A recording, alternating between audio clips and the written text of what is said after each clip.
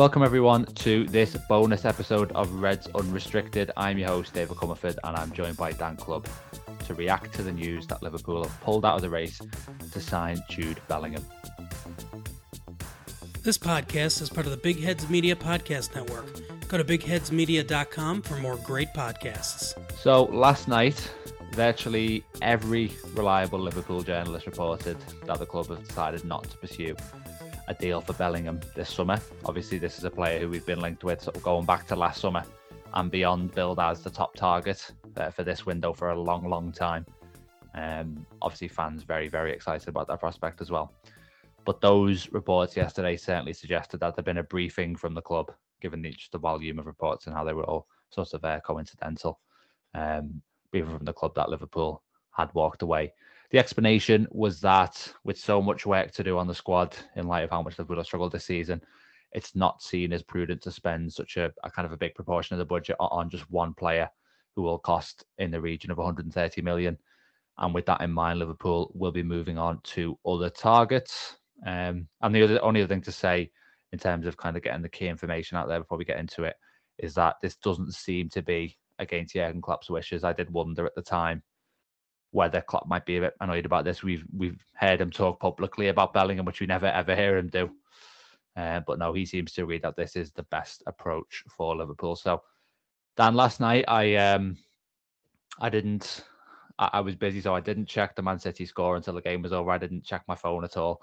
So then I turn on my notifications again at about 10:30, 11, and I see that City have been buying 3-0. And more importantly, this whole Bellingham thing has basically collapsed and I'm falling apart now. So that was a lovely little double blow. But yeah, so just your initial reaction to the news, basically. Yeah, I was in a slightly different boat than you with how I received the news. So I started playing five-a-side about 15 minutes after Jan Åge Fjørtoft had said that Liverpool had made an offer. So I went into my game of footy on top of the world thinking, oh, Bellingham, it's done, it's happening, happy days. Finished said game of footy and then turned my phone sort of back on, went back on it. And the first thing I seen was James Pearce playing down the talks and playing down the offer and playing down the Bellingham stuff. And I thought, okay, that's fine. And then it quickly became apparent that Paul Joyce had also tweeted to say it wasn't happening. Neil Jones, Chris Bascombe, etc., etc. So that was how I found out. And I'm gutted. I am absolutely gutted. Like, when you sort of look at it in the cold light of day, and you sort of the explanations you've just alluded to there, along with the fact that I spoke to Ian Doyle earlier on today, and he basically said that Liverpool are desperate to get the business done early, like they like to do generally. And there was a concern that the Bellingham stuff could run relatively deep into the summer. So they didn't want to be a part of that either. So when you sort of hear the explanation, it does start to make sense. However, the other side of that is Liverpool have waited 2, possibly even 3 years for this Jude Bellingham kid. Like, they wanted him before he went to Dortmund. He is phenomenal, absolutely phenomenal. And moreover, I wanted him at Liverpool so badly. He is brilliant. And I haven't given up all hope that he will become a Liverpool player. Not this summer, by the way, but I haven't given up all hope. But yeah, I was gutted, I was, because even though, like I allude to, I think the strategy of getting like 2 or 3, 4 players is probably a better one because we need it. Wehowever, it's Jude Bellingham, mate. Exactly. I think you've summed it up really well because we've all sorts of fallen in love with Bellingham from watching him. He is a talent that I don't think we've seen really. Certainly in this generation, maybe even the generation before that as well. And I think we all allowed ourselves to think about a future with Bellingham involved. I mean, I'm not going to lie. I was thinking about, maybe that day in the summer when, Bellingham's there at the AXA training centre, in all his LFC gear and things like that. And thinking, that would have been sort of an amazing day. And obviously it kind of felt right. It felt like, he was sort of, this one was Gerrard's success. He's someone that he idolised, and it just felt like it was a marriage that was meant to be. And yeah, I mean, I think obviously there was noise a few weeks back that we were unlikely, but then there was kind of some journalists pushed back and said, well, no, Liverpool are just going to try and make sure that they don't get into a bidding war. But now, obviously, this is sort of the real nail in the coffin, I suppose, certainly for this summer, like you say, Dan. I mean, it's interesting that you mentioned that bid or the reported bid. Mm-hmm. You wonder. I think the journalist himself who made that report said that he wonders if Liverpool's offer was quite low. Dortmund was like, no, this is the actual money you're going to have to pay. And then Liverpool were like, okay, we can't do that. And that may well have been what happened. And the point you make about business being done early, I think, is interesting too, because I think the thing that would have dragged the Bellingham saga on wouldn't have been a bidding war. I think it would have been Liverpool, whoever they have in charge of negotiations, there for weeks trying to, thrash out one of those kind of masterclass deals, and Dortmund just saying, well, no, you're not going to be able to do that. I think that would have been the delay. But huge pressure now on the club, obviously, to not only get the right players in, and we'll talk about who those players might be in a bit, but also to get that business done early, I suppose, given that this is part of the rationale. But let's just pick up on what you said at the end there. Why do you think this is the better approach for Liverpool in, like you say, in the cold light of day? And also, have your thoughts on FSG changed at all in light of this news, given, like you said, that there was a big emphasis last summer on waiting for Bellingham, a deal that now won't be done? Yeah, I think my thoughts on FSG have altered ever so slightly on the back of this, because it's another example of Liverpool not having their ducks in a row when it comes to their transfer policy. Like, we were so brilliant at it for so long, yet the last 12 months, I think I'm probably fair in saying, we've been some glaring errors. Don't get me wrong, we've got stuff right in that time as well. Darwin Núñez, Cody Gakpo, both examples of us getting it right in the market. However, when it comes to the midfield department, especially, we've messed up, quite frankly. We've messed up badly. Tchouaméni, then go and sign an Arsenal, and now this Jude Bellingham thing. Because for me, when it comes to whether it's the right strategy, if your budget is 160 million, let's just pluck that figure out now. If your budget is 160 million pounds, the right strategy isn't signing Jude Bellingham and then a 30 million pound footballer, because that's not enough. However, if your budget, and I was hopeful, I don't know why, but I was hopeful the budget might be more like 350 million pounds for the summer, which is what I believe we needed, by the way, because then you can get Bellingham plus everything else that you need. So that's why it's the right decision. It's the right decision for all the wrong reasons, if that makes sense. Because the right decision, because it seems like, in that case, that the budget just isn't there to have the summer that we require. The budget isn't there to facilitate the signing of Jude Bellingham, and that's a problem in itself, in my opinion. But when it comes to FSG, I don't know why I expect anything different, quite frankly. They've been very good owners for the most part. Let's have it right. I'm not going to sit here and say what they have been. They've made the mistakes along the way. But there was something in me that just said they were going to splash the cash this summer. There was, because I felt like we had to. Felt like everyone recognises that we had to, and it seemed as though even non-football loving FSG had to see that something drastic had to change. However, it looks like it's going to be business as usual, because a budget in the ballpark figure that I'm mentioning isn't that much money when you consider what we haven't done in recent years. And when you consider sort of the revenues we're generating now as well, if it is a £160 million budget, given the players that we're getting off the wage books, that's not huge, that. So it's business as usual when it comes to FSG. And I will also caveat that by saying they are clearly in the market for investors. And there might have been hope weeks, a couple of months ago, that we might have some investment in place by the summer, which could have changed this entire picture. That's not happened, and maybe that has also played a part. Yeah, I didn't actually think about that, but that could definitely be the case. I mean, it's interesting how you mentioned this kind of budget, and I agree that it probably is like a 150, kind of 160 sort of budget. That's the sort of budget you'd get year on year for sort of the clubs Liverpool are trying to compete with for the biggest trophies. Would just have that budget as sort of a normal one. With Liverpool, it's like that's your budget to repair your squad. That's your sort of budget for your massive window, and that is an issue. And I also think, I looked at it earlier, Chelsea are one of the clubs mooted to be in the race for Bellingham. Still, they're on course to finish in the bottom half of the Premier League. Surely that would obviously show the flaws in the FSG model. If another club who's had a very similar season is kind of willing to do the deal, when Chelsea itself have other issues to address, much like Liverpool do, with probably number 9 being the big one. And maybe Todd Bowley isn't the best example of sort of how to run a football club, but I suppose it does kind of show you. I mean, you had, last year Man United were a Europa League club, but look how ambitious they were in the transfer market. And obviously it's within the constraints of the model, but this model's obviously being shown up to be an issue, and maybe that is why you need the investment. I think the problem with this is, and I did think about it a few weeks back, exactly along the lines of what you said. I put a poll on my Twitter account where I was like, if you've got 150 million, would you have 350 millions or a 120 and a 30? Mm-hmm. And my heart said, give me Bellingham.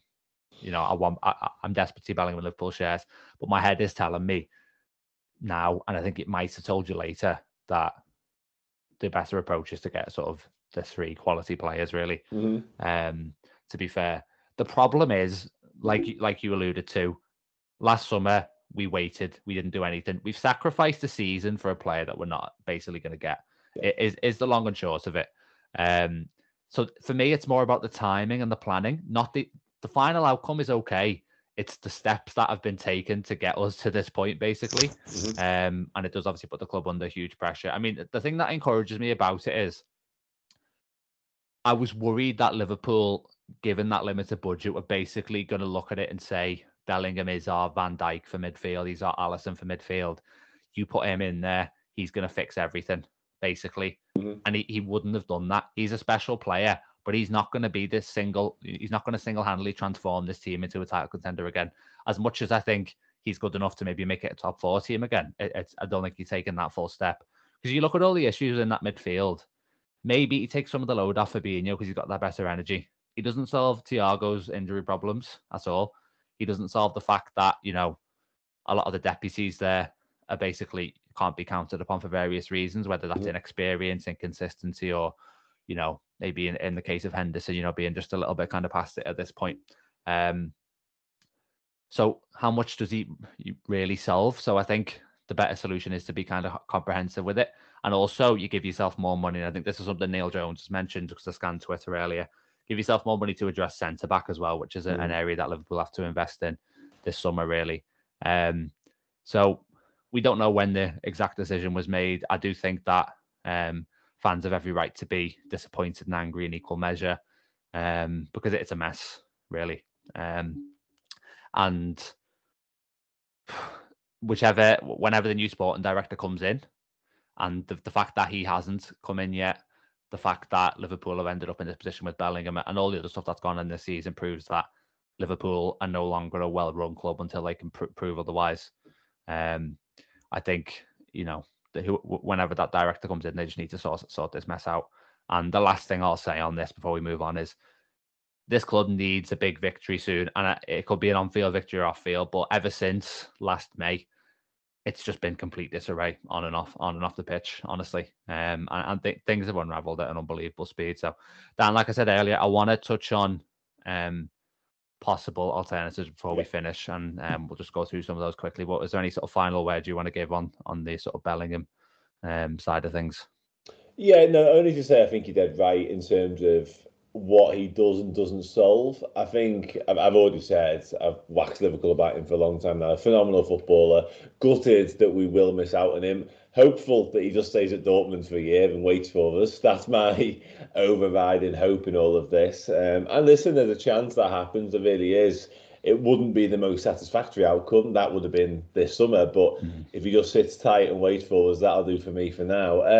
But yeah, I think you're right in terms of what he doesn't solve, because although he would offer a hell of a lot to our midfield, him alone doesn't fix everything. And actually, in a positional sense, you could argue that the position he'd come in and play, which is probably one of the 8, sort of the attacking role, isn't our biggest weakness right now. Our biggest weakness this season has been Fabinho. You'd probably have to say the midfield department generally, but if you dug a little bit deeper, it's probably Fabinho. So you're probably looking at you need a defensive midfielder. So you go and buy Bellingham for 120, 130, and you've got 20, 30 million less of that budget that we spoke about. what's a 25 million, 30 million pound defensive midfielder look like these days? Like, you don't get me wrong, by the way, on that. You can strike lucky and find yourself a very good one, but generally speaking, that doesn't get you a lot, does it? Definitely not. And the good news for Liverpool is that there is an exciting list of alternatives. And as I was writing an article earlier today, and players like Mohamed Salah, Sadio Mane, Diogo Jota, none of those were first choice targets for Liverpool. Klopp infamously wanted Julian Brandt before Mo Salah. So as much as Bellingham's likely to be a superstar wherever he goes, if that isn't Liverpool, we can still hold our hope that we bring in a player who can kind of make a similar sort of success of their Anfield career. So Dan, I'm gonna throw 10 names at you here. And you don't need to worry too much about going into the merits of each one. Just kind of hearing them. If you could pick out 3 that you'd sign this summer for Liverpool, and obviously with maybe an element of realism in there, because there's probably combinations of 3 that would be unaffordable. Who you'd kind of go for, what would be your ideal sort of setup. So here's the names: Nicolo Barella, Moises Caicedo, Alexis McAllister, Mason Mount, Ryan Gravenberch, Mateus Nunes, Conor Gallagher, João Palhinha, Tejan Koopmeiners, and Lucas Sucic. So if you could have 3 of those, what are you thinking? I want McAllister. Definitely want McAllister. And he's probably going to cost you 60 million? At least, yeah. Yeah, I think 60. But I want a DM. Which of those are the Caicedo was in there, wasn't he? Yeah, so that's the thing. I think Caicedo, Palhinha are probably the 2 that you're looking at on that list and saying that they can play the number 6 for you. Do you know what? I'd take Palhinha then in that case. I would. I'd take McAllister because I think he'd be a bit cheap as well. You'd probably get Palhinha for like a 30 or 40 at this stage, something like that. And then that leaves your money probably. I love Bavea, but he's probably going to take us off budget. Go Mason Mount. Go on, Mason Mount. You see, Barella's my number 1 alternative. Amazing player. There's some noise What's he going to cost? There's some noise that Inter might be willing to, of not willing, but forced to sell him for sort of 40, 50. Melissa Reddy's kind of cited a report about that. I don't know if it's actually come from her or not, but I think there's some noise in Italy that Inter are in a bit of a sticky financial situation. So if you can get Barella for 50 million, I mean, you're absolutely flying there. If not him, I think Mount would be, if he is sort of 80, 90 million himself, Barella, I think Mount for that sort of role on the right side of the 8 role where Bellingham would be. I think Caicedo as a number 6. And to be fair, then I think at that stage, I'm happy with someone who can just kind of compete with Thiago. Really, like I don't need Thiago to be replaced in the starting lineup. Like when he's fit, I'm happy for him to start. I just need someone who can kind of emulate his skill set really and sort of slot in there. I mean, the one, whether you're looking at anyone on this list that kind of really sticks out from that standpoint, I'm not sure. I mean, I'd love McAllister as well. We're not going to get 2 of Brighton's. We're not going to get 2 of Brighton's midfielders, to be fair. Can I add Declan Rice to this equation? Yeah. Because I've got a thing for him. Not in terms of, I really like him as a player. Yeah. But I've just got this hunch that he's going to be moving on, isn't he? And I've actually got a weird sort of situation playing out in my head whereby Arsenal will probably go for both Rice and Caicedo, and whichever one they miss out on, it sounds ridiculous from a Liverpool perspective, but we should go for the other one, and that could well be Rice, and I think you'd pick him up for quite, not cheap, but West Ham wanted 100, 120 million. That's not going to happen. Yeah. He's got a year left on his deal, much like Mount. They might go down as well. Well, they could go down even then, yeah. So, I'd be all over Declan Rice. Yeah, I think I was going to add Rice to the list, but I thought it was already getting a bit lengthy at 10. But yeah, so I mean, the ones I'm looking at are sort of Barella / Mount, and then Caicedo, I think, and then sort of that LCM, just kind of a decent backup for Thiago in there, really. And then, if we do that and we turn up to whoever we play at the start of next season, and we've got kind of, a fully fit team, and we've got a midfield of Caicedo, Mount, Thiago, I kind of like our chances still, to be fair. Yeah. It's not Bellingham, but that could make a huge difference. And obviously, you hopefully have the depth improved as well. But yeah, I think that'll about wrap us up for this one, Dan. If you're listening to us on Spotify, please remember to give us a 5-star review and follow the podcast and press notification button as well, so you get a message every time we post an episode. We'd really appreciate all of that.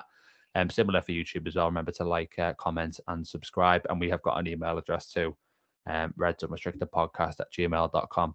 But yeah, we'll be back as we actually plan to after the Leeds game next week for our next episode. But yeah, we just had to react to this. Obviously, huge news for Liverpool. But yeah, hopefully we can all kind of get over this and still recover our excitement for the window. I will be with you every step of the way, obviously during the summer. So yeah, until then, until the next episode, enjoy the rest of your day, and we'll see you next time.